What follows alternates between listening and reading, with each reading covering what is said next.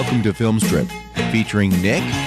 They are coming. They are coming. They are not only coming, they are here. And Jay. This better be important. These podcasts will be spoiler-filled and contain in-depth discussions of the plots, characters, and themes. All content used or discussed in this podcast is the property of the respective owners and used under the Fair Use Act, Section 504, C2, Title 17.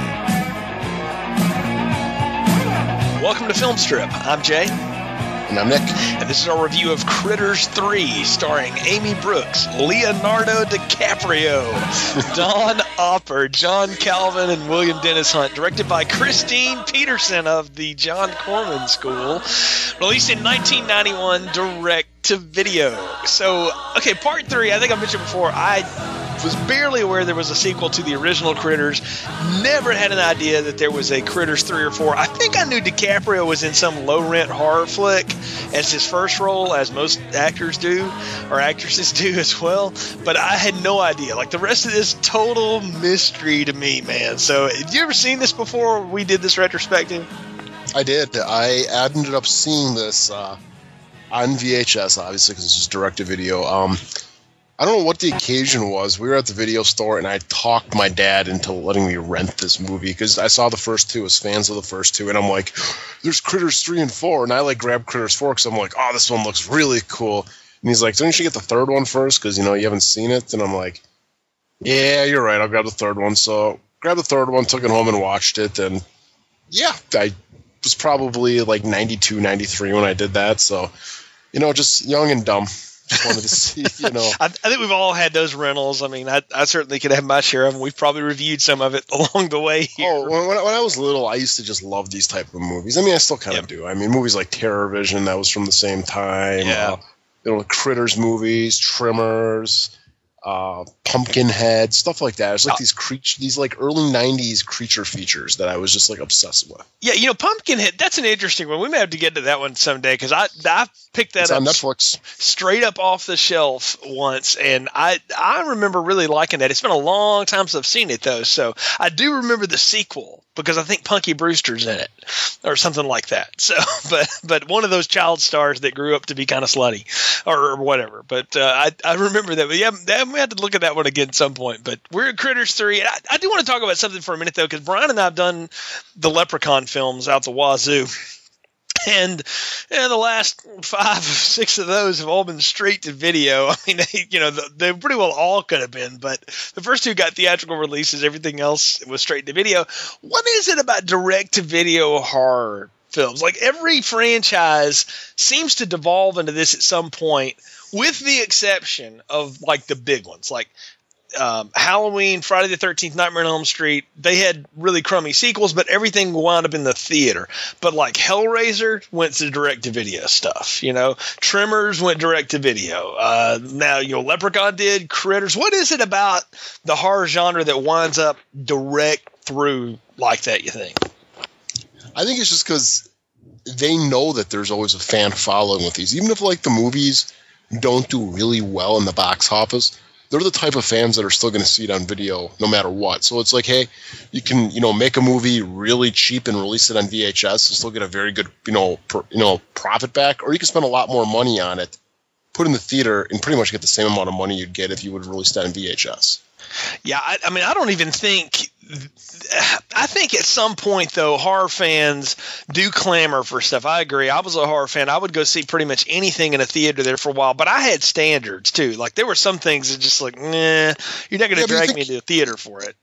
You think like movies like Puppet Master, remember that? Oh, God. Wishmaster, yeah. Yeah, I mean, you even got stuff like I grew up on movies like Demonic Toys and, just like these just off-the-wall, crazy movies like this. And I don't know, I still got a soft spot for them, though, but I'm kind of glad. I mean, now they've been replaced with the sci-fi originals. Yeah. And to tell you, the sci-fi originals don't hold a candle to these type of movies. Oh, not even when they're bad, like really bad, like, Ghoulies 3, something like that. I mean, it's still head and shoulders above something like Sharktopus or something. Or, I agree. Like, there's something to be said about a movie that's made with the intentional tongue-in-cheek, and then something like this that is a horror comedy that is kind of funny, but at least takes itself somewhat seriously. Like, it has rules that it plays by. I think it's more when you do Sharknado, like, there's nobody playing seriously in that. That's a stunt film.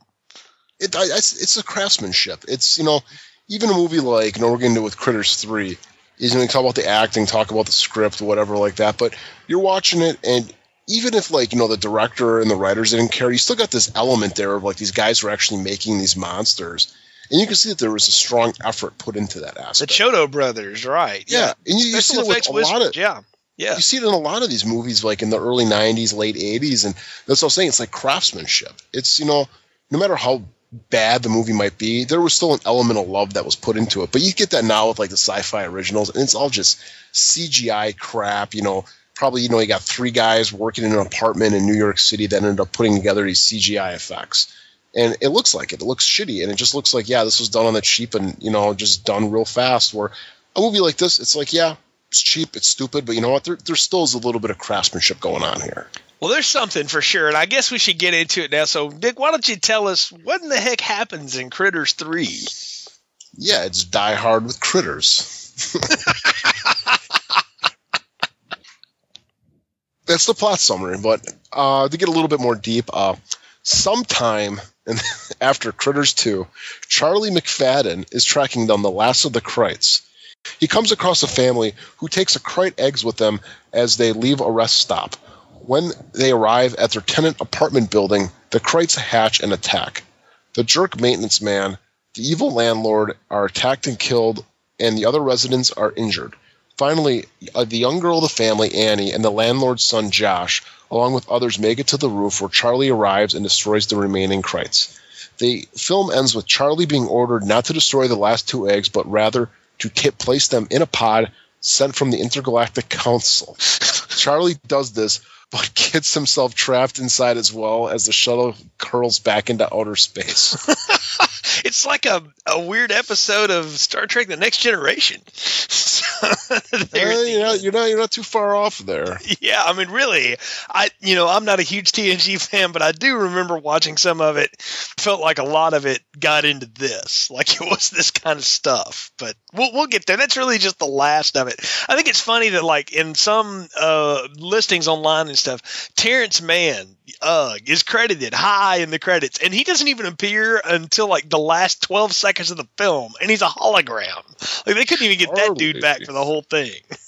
Yeah, it's kind of funny. I mean, we'll get to the ending of the movie, but man, talk about a weird credit sequence, and it's just like, I don't know. Boy, it felt like an episode of The Incredible Hulk or Quincy MD, or I don't know. It was like, or Dallas. Dallas was notorious for this crap. I don't know if you watched that show growing up or not, but they'd show something and then everybody would freeze and a credit would be on the screen, and then it would go something next, and then that damn yellow, font from the 80s would be up there. And I mean, it was definitely a quaint little feel for sure, but that's just the last of it. I mean, not even to say what happens the other 80 minutes of the thing. It's a different ride this time around. So let's talk about this whole bit here. And I guess we got to start with the family that we meet, the family of 3 that are kind of making their way. What are they making their way to a new place, or are they just kind of traveling across country? What's the deal with Annie and her pops and the kid that was in Kindergarten Cop? And he was in the Muscle Man Babysitters movie too. I missed that one. So. Twin Sitters, yes, with the Barbarian twins. But what I took it was that they're a real poverty-stricken family, and they were just the dad got a job maybe doing some deliveries or whatever. It sounded like he was a driver or some type of delivery driver, truck driver, and basically just because of money or whatever, he was just going to go drop these kids off at a old folks apartment for foreseeable future, so he could go work and earn some money. And they stop at a truck stop or a rest stop, and they're talking more about this. And you got the girl, the attractive older sister kind of, and then the little bratty younger brother, and of course the little bratty younger brother's got to run off and cause some stuff, and that's when they run into Leonardo DiCaprio. Well, before we get to Leo, this brother and sister, I don't know if you watch the show Who's the Boss, growing up, but I remember that show. And Alyssa Milano and the little brat that was her brother on that show, I got that vibe off of these two big time. Like that, it felt like that's what they were going for here. The plucky, cute, perky, preteen girl, and then the adorable little blonde brat. Oh, yeah. I mean, that's just kind of a late 80s, early 90s trope, isn't it? I mean, you even kind of got it like semi and, Married with Children. Yes, exactly. It's always, you got the older sister and the younger, kind of shithead brother. Yeah. No, I guess this kid is 3 or 4? I mean, it's not really his fault at this point. Yeah, I think he's probably like 5 or 6, and of course. Yeah. No, I mean, he's precocious and all this stuff, but you're right. He's throwing his Frisbee around and he almost throws it down a ditch, and Leonardo DiCaprio just happens to be there with his family. I didn't really understand why Josh was hanging around the rest stop, but. Hey, now, was this the boy that was in Last Action Hero? No, that's not him. No, but not the main boy, but the boy, Arnold Schwarzenegger's character's son who gets thrown off the roof. You know what? It may have been. I don't remember. It's been a while since I've seen Last Action Hero. It could have been, but I mean, it's Christian and Joseph Cousins. These kids that they played as identical twins. They would play each other on all kinds of things. They were on Knots Landing. They were on Kindergarten Cop, and I think they were on Wings and stuff like that. But I don't think they were in. I don't think it was the kid that was in Last Action Hero. But it's that same kind of kid. You're right. That little blonde kid. He's kind of gets in trouble some, but you can't get mad at him because he's so cute and all. He is. He's the kid from Jerry Maguire before that kid was born, right? It's that same kind of kid. Yeah, definitely. I mean, just a less annoying Jake Lloyd, right? There you go. And even Jake Lloyd thinks he was annoying in The Phantom Menace. So we filled our quota already. Hell, we might as well do the popcorn ratings. We got George Lucas already down. 10 minutes in.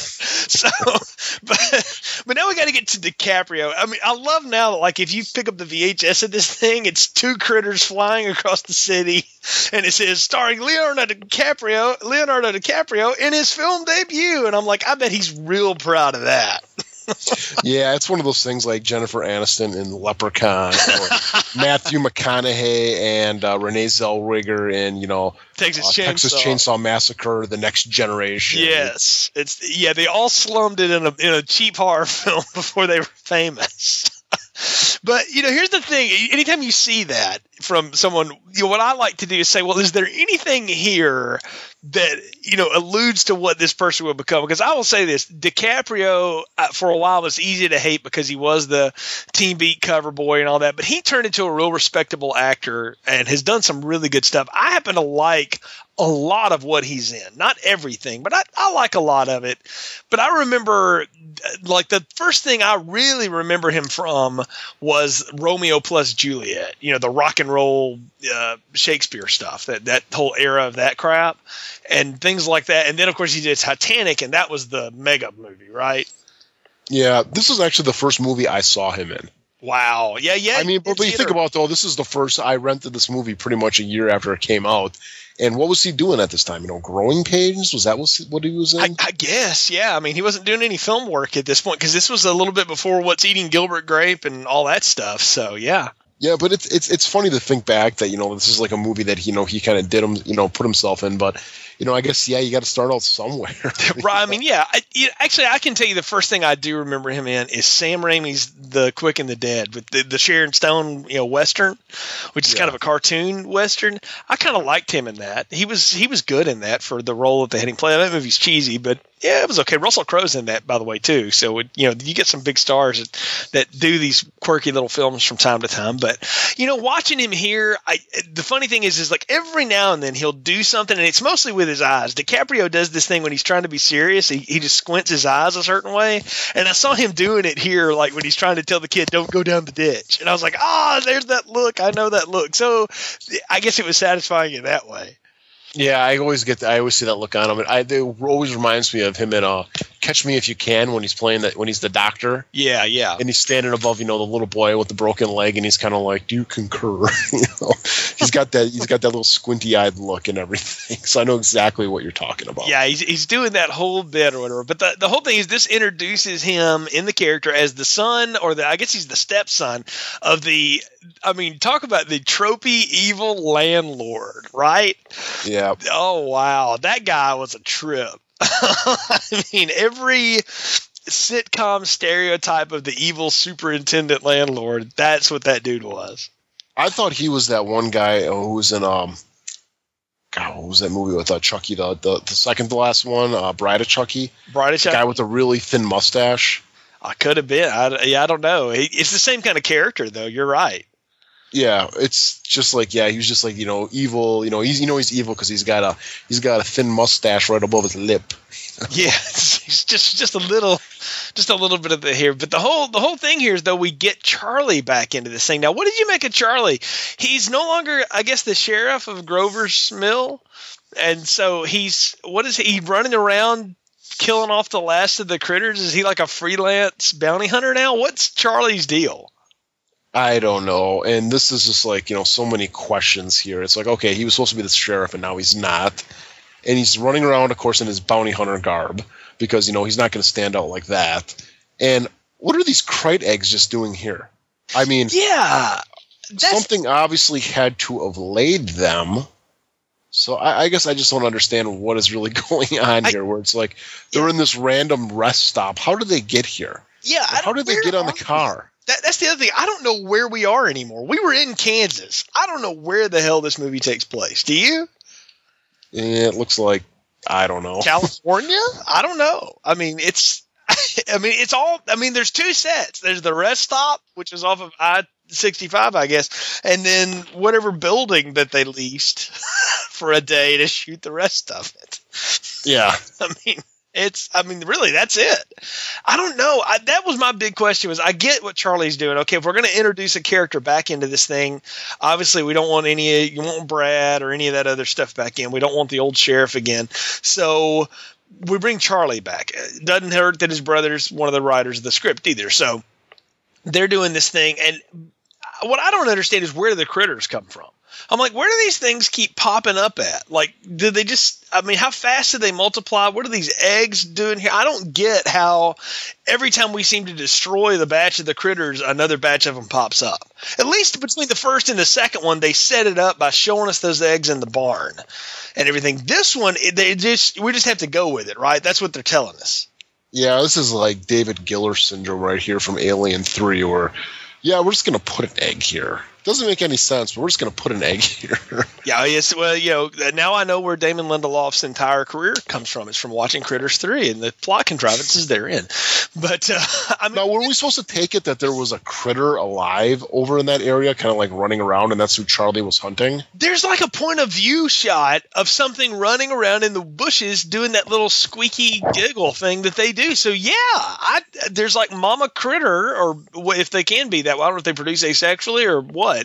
But there's something laying the eggs. There's the queen critter. This was the same time as Aliens, so this was after that. And it just popped the squat on the wheel of the car, the family, half truck, whatever the hell they're driving. Yeah, they never even noticed it like that, and it doesn't seem like that kind of thing would hold on real well. Like I don't know. I don't know how it got there either. The whole point is this family is going to take these eggs back to the tenement building, and they're going to hatch more and more and more.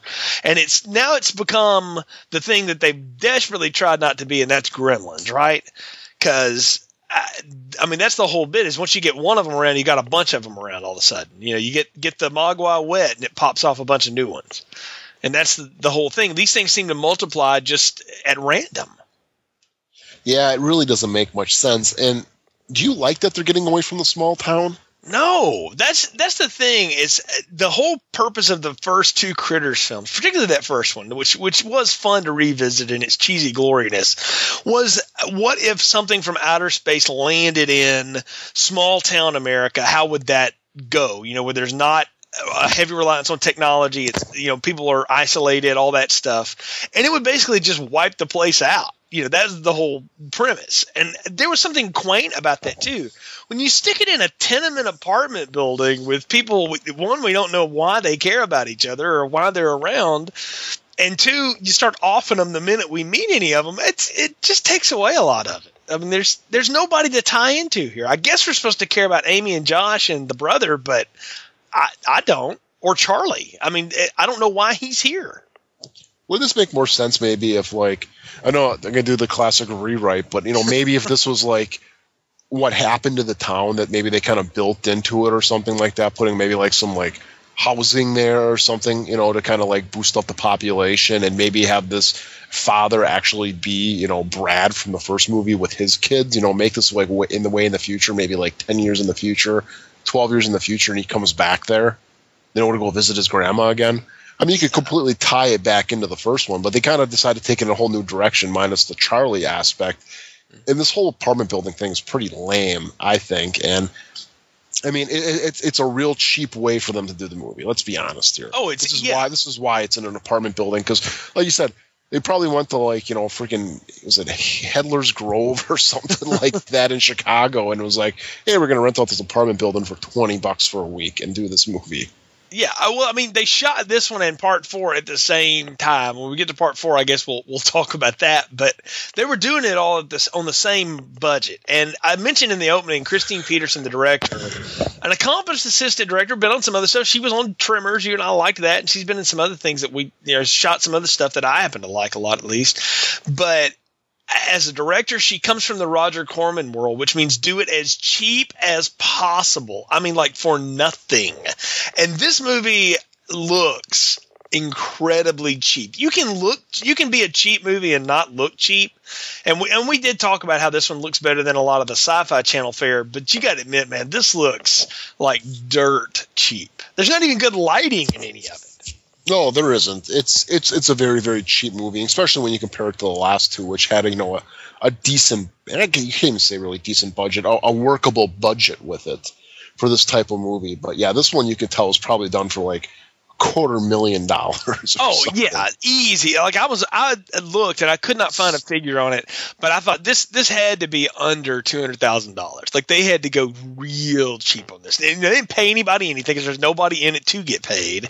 And I imagine it made its money back pretty quick on rentals, just from people like you that just, oh yes, Critters 3. I love the first one or the second one, but they didn't spend any money on this. Now the one thing they did spend a little bit on, whether it was the Chiodo brothers or whoever took over from them or whatever, there's a lot of discrepancies about that. The effects of the critters are actually pretty gory and pretty good. Like, they're cheesy, they're B-movie, but I like the kills. Like, when they start attacking the jerk maintenance man, Frank, and they eventually attack the fat lady and they get a hold of the landlord, I actually liked the critter attacks this time. I mean, it was like watching Kermit attack you from the Muppet stage, but it was fun. I had fun with those. No, what's the one rule of sequels, especially when you come to horror movies? Got to be bloodier, got to be a bigger body count. They really went the opposite way here as far as the body count goes. We only get 2 throughout the entire movie. Yeah, this is also PG-13. They know who their audience is. It's people Josh's age. It's people Amy's age and younger. They know they can't be too much of that. You notice the critters don't curse anymore in their foreign language and all that stuff. They don't drop the F-bombs and all that stuff. I mean, they had to be more careful. And this was the 1990s, man. The ratings boards, people like that, they had to stick up their nose about ratings for horror movies at this time. I mean, everything got R-rated. If it's a direct violent, yeah, it's a direct-to-video film, though. What's the rating matter? Well, because at that time, who was trying to rent this? Well, kids wanted to rent this, and if you're going to convince parents who are also all up in arms about content and explicit lyric labels and all that stuff, you got to at least sell them on the idea that it's safe. That's what this seems like a product of more than anything else to me, Nick, is the era of horror movies that just got absolutely neutered because they couldn't do what a horror movie needs to do to be horrific. And so they just had to go cheap and kind of silly with it. Is this kind of like the PG-13 Meet the Marsupials Howling movie? I suppose. I mean, yeah, that's go ahead looking at it. But it is in that era. And this is a film that's, for better or worse, is attached to that time period.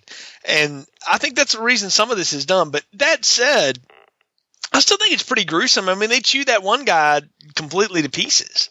And, I mean, it looks like, red jelly. It's not anything real realistic or anything. But I don't know. I thought the kills were pretty – there just weren't enough of them. Yeah, there was only 2. And, of course, we killed the 2 most despicable guys in the entire movie and no one else. Like, you knew they were going to die, right? Like, immediately. Let's talk about this, basement janitor guy. And what the hell kind of voice did he have? Dude, I was having flashbacks to Graveyard Shift. Were you not? That kind of guy that was affecting that weird voice? I had the same thing. I was like, this must be his bastard cousin or something. Yeah, it was terrible when he was talking. It was like, he's trying to hit on people, and it was just like, oh, man. And when he got it, it was pretty, it was deserved, because it was not because it's like, oh, I want to see this guy die. It's because I just don't want to see him on screen anymore. Well, yeah, you do. You do want to see this guy die. The thing was, in a horror movie that was going to have some gusto, the thing would have got him, right in the balls or something, instead of chewing him up in his face and on his chest, right? Like, they would have gone for some real gusto. His toes got it first, right? Yeah. Yeah. Yeah, it was just, his voice was just beyond annoying. And then, of course, he's going to get it. So, glad to see him go right away. But then it's like, they chicken out on the fat woman. Yeah, later. She just gets chewed on a good bit. Yeah, I mean, come on. You got to kill the fat lady. Well, I mean, and even more, remember all the little Kreitzer down at the bottom of the stairs where they roll something at them and they bounce around? They even have this sound effect of the bowling pins, right? I mean, they really are playing on Sesame Street with a lot of this. Oh, yeah, it's gone completely, it's gone pretty crazy town right now as far as the sound effects go, man. I mean, even after, the attack on the fat lady and when everybody kind of realizes there's some type of threat down in the basement, I first think they're rats or something like that. Again, Graveyard Shift. Yeah, and I think probably the best scene of the movie happens where the Kreitz end up just going crazy. In the basement or in the apartments and stuff, and they start just eating a ton of food, and they're eating soap and stuff, and they're farting and stuff. Well, that's every movie so far. There has been a Kreit feast somewhere in it. In the first one, it was set to the fake Johnny Steele music, partially, where they were just basically chewing through the Browns' house. Then in the second one, they were at the Hungry Burger place, right? Which I think is an awesome scene still. Well, it's an awesome theme song, that's for sure. But in this one, this is that moment. It's like I've come to expect that now, that every Critters movie has got to have a pig out moment, where they just eat everything in sight. And because that's been the thing about them is from the very first film, the opening scene with the guy on the little floating module talking to the bounty hunters is you've got to stop them before they feed. So apparently the feeding frenzy is a big part of their, I guess, their MO or whatever, but I've come to expect it now. And, it's something, again, I was looking for. And when it happened, I was like, oh, that's where that's going to be this time. Yeah. And my question is, though, how do these things even work? I mean, it's they're all mouth. I mean, when they feed, where does this food go? I don't know. They grow fast when they roll. But they don't grow fast anymore. Well, that's the thing. They would if they had any money. That's the other side, too. Last time, they did the sequel trope. They stepped up the game. We talked about it. They got bigger. They could attack in mass. That was their new thing, right? They'd get in this big ball of teeth and fur and come at you. Well, now they all just kind of come at you one by one, and they got the one that's got the gray hair and is missing an eye. And they all are identifiable by some mark now. Again, they're Muppet. They're more cute than they are sinister. Those first ones were kind of spooky. These are, you want to pet these. Not too close because they'll bite your hand off. But you see what I mean? Yeah, these ones feel like, if you probably got one cornered, you could just yell at it enough and it would end up just kind of trying to be your friend then. Or it would, it'd be like a possum and fake dying. Yeah, it just fall over. And that's the part I kind of missed, though. I mean, it's in the first one, it was they kind of had some funny scenes with them where, they get blown apart and they'll just fall over like a bowling pin when they shove a smoke bomb in its mouth. Kind of missing that a little bit here as far as just as far as how they act. I mean, they're acting goofy, acting like Muppets, like you said, but it doesn't have that kind of, I don't know, just almost, I guess it almost was like out of place humor, because like you're expecting it to be like a real gory like slasher thing, and all of a sudden the thing does something really stupid, or it swears, or it jumps inside the toilet, you know. Exactly. The thing that gets me here, and the thing that I guess I'm having the hardest time with on this one, Nick, is that I don't have any human characters that I give a damn about at all. Like I don't care about any of these people, so therefore it's hard for me to get real invested in anything that's happening on the screen. Like I don't care about the plight of the people involved here, so it's hard for me to root against them. Like I cared about the Browns. I didn't want to see them all die, you know, and for better or worse, I cared about most of the people in the town last time. You know, you didn't want to watch all those people get wiped out by the critters. And now the only person I even know is Charlie, and I thought we had set him free already. I didn't need him anymore. So I don't know. It's also the trope too, and you brought it up earlier that, you know, they got to get him in the building, right? And that's, you know, budget reason, but it's also a horror movie trope. The pick-off. You know, when you're going to do the pick-off, you got to have it in a confined space, because if you're out in the open, well, hell, you got plenty of places to run. But if you're stuck in the building, there's only so many places you can go, right? Yeah, these things can get you cornered or whatever. Yeah. And that's what happens to, of course, to the evil landlord, you know, a little bit later when, you know, he's in the room and Leonardo DiCaprio and him have a little argument, and Leo wishes that he would die. And, of course, then he gets killed by these things where they, you know, kind of chew him apart. And that is our last death of the entire movie. Yeah, besides critters getting whacked by Charlie. Yeah, that's it. The whole thing. And there's a long way to go. That's the other thing. I got bored out of my mind when they're chasing up and down through this building and the lights are out and all this stuff. I was like, God, this is so boring. And this movie's only 85 minutes long, 5 minutes of which at the end is credits. I'm like, geez, this takes forever to get anywhere. It's like they had about a 40-minute story and they just said, well, we'll just have them run up and down the stairs a few times. Yeah, because no later than we get the girl, and then she ends up going down in the basement. And probably, you know, the one little funny scene that you get out of here is when she actually runs into a critter by himself. And instead of like trying to attack her, he just screams like a girl. Again, it makes you wonder, like, could you not just tame these things? Like, I figured by the third one, like, the military would have got these and tried to weaponize them. You know, where's that? That's never even happened. We've never had any authority besides the local sheriff or the intergalactic bounty hunters even appear in any of this stuff. I mean, wouldn't these things make like a natural ammunition? I mean, it's like you get like almost like a giant spud gun and put them in there, and then you could shoot them at people. Exactly. Yeah, just throw them into a crowd and let see what happens. Really, drop them in, parachute them. You know, anything. I don't know. You know, I'm with you. Like I don't know how Yutani Whalen hadn't found these two at this point. Would have been a lot easier to deal with than some of that other stuff they wasted years on out in Colorado and such. But anyway. Exactly. So then we get the inevitable return of Charlie. Then, yes, you know, he finds his way over there, and part that kind of disappointed me was his weapon. His gun really sucked, man. I mean, back in like the earlier movies, I mean, they had these big, giant, like almost like Nerf-like cannons, and now it's like just kind of a.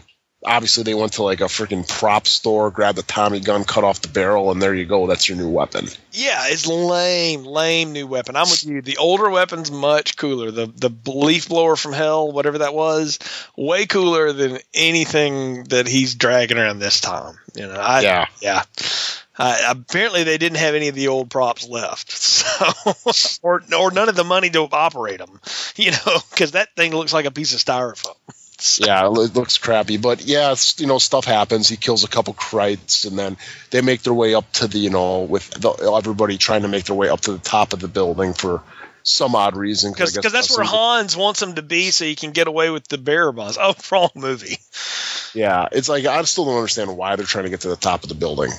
Yeah, I'm with you. Reasons? I mean, just get out of the building. It's not like the Krites are driving them there. That's the other thing. Like, I think we're supposed to believe that that's what's happening. And not for 1 second did I buy that.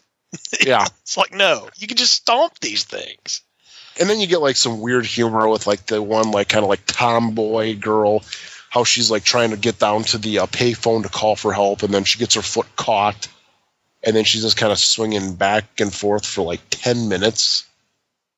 Did they ever get her down? I don't remember that. No, they never got her down. I was kind of half expecting when the credits rolled for her to still be hanging there. Yeah, why not? They showed everything else in that credit sequence that took forever. But yeah, but Charlie shows up to blast the last Kreitz, and we think it's over, right? Everybody's saved, everybody's happy. But then what about this ending where he's going to blow up the last 2 eggs, and then Ugg appears and says, "No, you can't. Those have been ordered back for study." I was having, again, Star Trek Next Generation mixed with like alien stuff going on there. Yeah, it was probably obviously just a setup for a sequel, but yeah, it's really, really dumb because now it's like, okay, well, he's Ugg. We know that because it's the human face, but why is he back to being that face again? Yeah, I mean, I thought he became Charlie out of respect for Charlie. What happened to that? Well, you probably saw what Charlie started doing, like running around in the woods and stuff in that gear going, yeah, probably not the best choice to, copy now. Because now any respect he had for Charlie went out the window. Yeah, I guess so. But yeah, now he goes corporate, now he's the corporate sleazebag. I mean, talk about, did this movie come out before or after Alien 3? This came out before Alien 3. Alien 3 came out in when? 93? Is it 92? 93? Nah, let's see what the Wikipedia learns me. I'm saying, you got Charles Bishop showing up as the company guy. 92 is when Alien 3 came out. So okay. Yeah, so this movie came out before. Yeah. So you got Charlie, not Charlie, Ugg now, comes back as this corporate guy to tell him to save a species. Kind of sounds like Bishop showing at the end of Alien 3.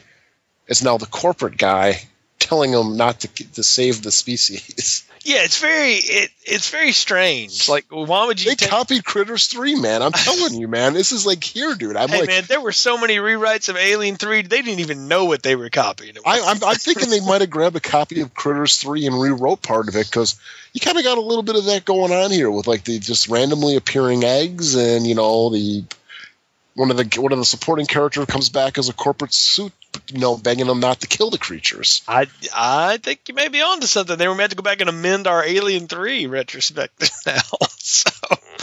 But what about the ending, though? The whole bit is that Charlie puts the eggs in the pod, and of course, you knew he was going to trap himself inside. It's like Barney Fife always does something stupid, and that's what Charlie is. Yeah, you knew it was going to happen, and my God, these credits are just painful because it's like 5 seconds, pause. And then it goes through more credits and more credits and more credits, and then another 5 seconds. It's just like, God, just get on with it. I don't care who the boy grip was. It's like, God, I don't care. Just show me the end of this movie, even though I don't really care about the end of the movie. I just got to get through it because I got to do a review on it. That's the thing. There is no end to it. It's a cliffhanger. It's supposed to lead us right into part 4. And I'm like, man, if I had been a kid your age and had rented this to watch it and that's how it ended, I'd have been pissed, man. I'm not gonna lie. I hated that when television shows would do that crap. I'm like, just tell me a story and let's be done with it. But this is when me and Joss Whedon were friends, and we were both watching this together, and he told me he hates movies like this, like Empire Strikes Back. That's not even on the same level as this. That's setting up something much more galactic and actually had a point.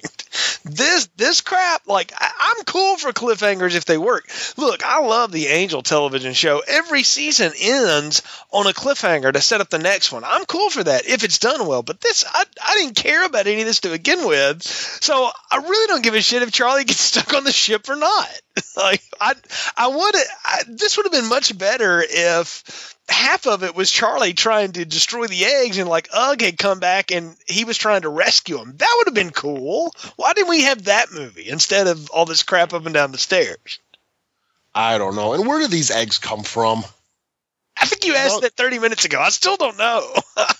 Eddie, now there's like more eggs, like how do these things reproduce? Yeah, we haven't ever really laid out the physiology. I'm with you. It's like they eat, but I don't know where any of it goes, and I don't know how they reproduce. It's. I mean, they couldn't just put a throwaway line in here like they eat a lot and instead of pooping they make an egg. I mean, Maybe that's it. Maybe Yeah, but you know what? A little throwaway line would have been fine, but instead we're just left with more eggs, and it's kind of like, well, these are the last two. How the hell does he know that those are the last two? There was just a bunch in some freaking, Bumble Hell rest area. There was eggs there. Okay, why? Yeah. We still don't know where that is. Like, that's the problem. Again, it's all set up. All I can hope, Nick, is that somewhere in part 4, all of these questions are answered. So that's all I can hope for. But I guess we're at the point of the podcast where it's time to give final thoughts, recommendations, popcorn ratings. So what are yours for Critters 3? Critters 3. Well, it's been a steady decline. I think the first movie I gave a large popcorn to. The second one I gave a medium popcorn to.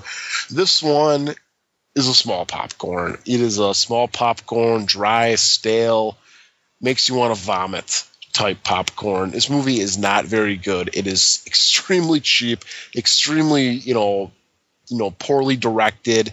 The acting is bad. Everything in this movie is bad. The only part that is kind of funny is you get that little eating scene with the critters, and honestly, you could just go on YouTube and watch that if you really want to. I'd say you got to skip this movie, end it with part 2. This one doesn't exist. It should have never been made. I agree. There was nothing left to tell, and particularly if you were going to tell something else, it wasn't this story. I actually think the next story is probably the best option if you're going to continue the franchise. Go into space. Hell, it started in space. Let's go back to space. I would be down for that. But this is just dumb. And I gave the last one a small, but said it was somewhat passable. This is like that off-brand microwave popcorn that you buy because it says like extreme butter. And you're like, oh yeah, it's going to be awesome. And it's only $1. And then you make it and you're like, ugh, it's awful. That's exactly what this is. It's just they're trying to do things that other films do a lot better. Part of it's budget, but part of it is too, there's just no creative impulse here.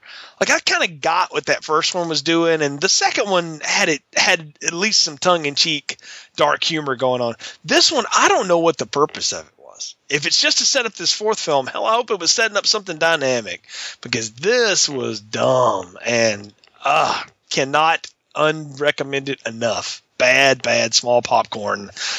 Not the worst thing I've ever seen, but right up there. Pretty bad. So yeah, I don't think it's going to get any better from here. Based on what I've kind of seen of the fourth one. Now this is like 2 a.m. Wake up with a bad stomach ache, put on sci-fi, and this movie's on. type memories, and I don't know if they were just fever dreams or what, but it was. From what I remember, this one looks like Casablanca in comparison. So, well, see that's what happened to me on Leprechaun. The series just downgraded every time it kept going forward. Made that first one look like Citizen Kane. By the time it rolled around to Ice-T and stuff. But I will say this, like with the Leprechaun series, the very last one I liked. I mean, they figured out how to do what was right about that first one again. And so Back to the Hood was actually passable for me. You go hear that review in the archives, folks. I surprised myself by saying that even. But I'm hoping part 4 here will do that because I know it's the only one left. There's nothing else. Like they it either ended it or killed it or whatever once and for all. And I'm kind of surprised it's been 20 years and we haven't gone back to the Critters yet. Hell, everything else has been remade. So maybe we can talk about that one at the end of part 4 next time. But I'm hopeful that it will be at least as good as part 2 was for me. And if it's like this, then I'm going to tell you what my ratings are going to be. But we'll see when we get there. I know it's going to be, Nick, you're never picking out another series again. I don't know if I can lay that on you since the first one you ever did, I made you do the Blair Witch sequel that everyone, including the director, disowns. So, but y'all know you keep picking them like this, we'll see. But folks, thanks for joining us on this latest edition of Film Strip. You can find more episodes of our podcast in the archive section of our website, continuousplaypodcast.com. We've referenced a lot of those in here. We've got the Alien movies. We've got Blair Witch, obviously. We've got all the Leprechaun films. We've actually got some good stuff in there, too. So check us out. Leave us a review on iTunes. Drop us a line on Facebook and Twitter. Let us know what you think. And we always appreciate interacting with you, and thank you for your support. Till next time, for Nick, I'm Jay. Thanks for listening to Film Strip. Thanks for listening to Film Strip. I think you all better be leaving. or somebody gets hurt. Visit our website, continuousplaypodcast.com, for more reviews and episodes. All content used or discussed in this podcast are the property of their respective owners and used under the Fair Use Act, Section 504C2, Title 17.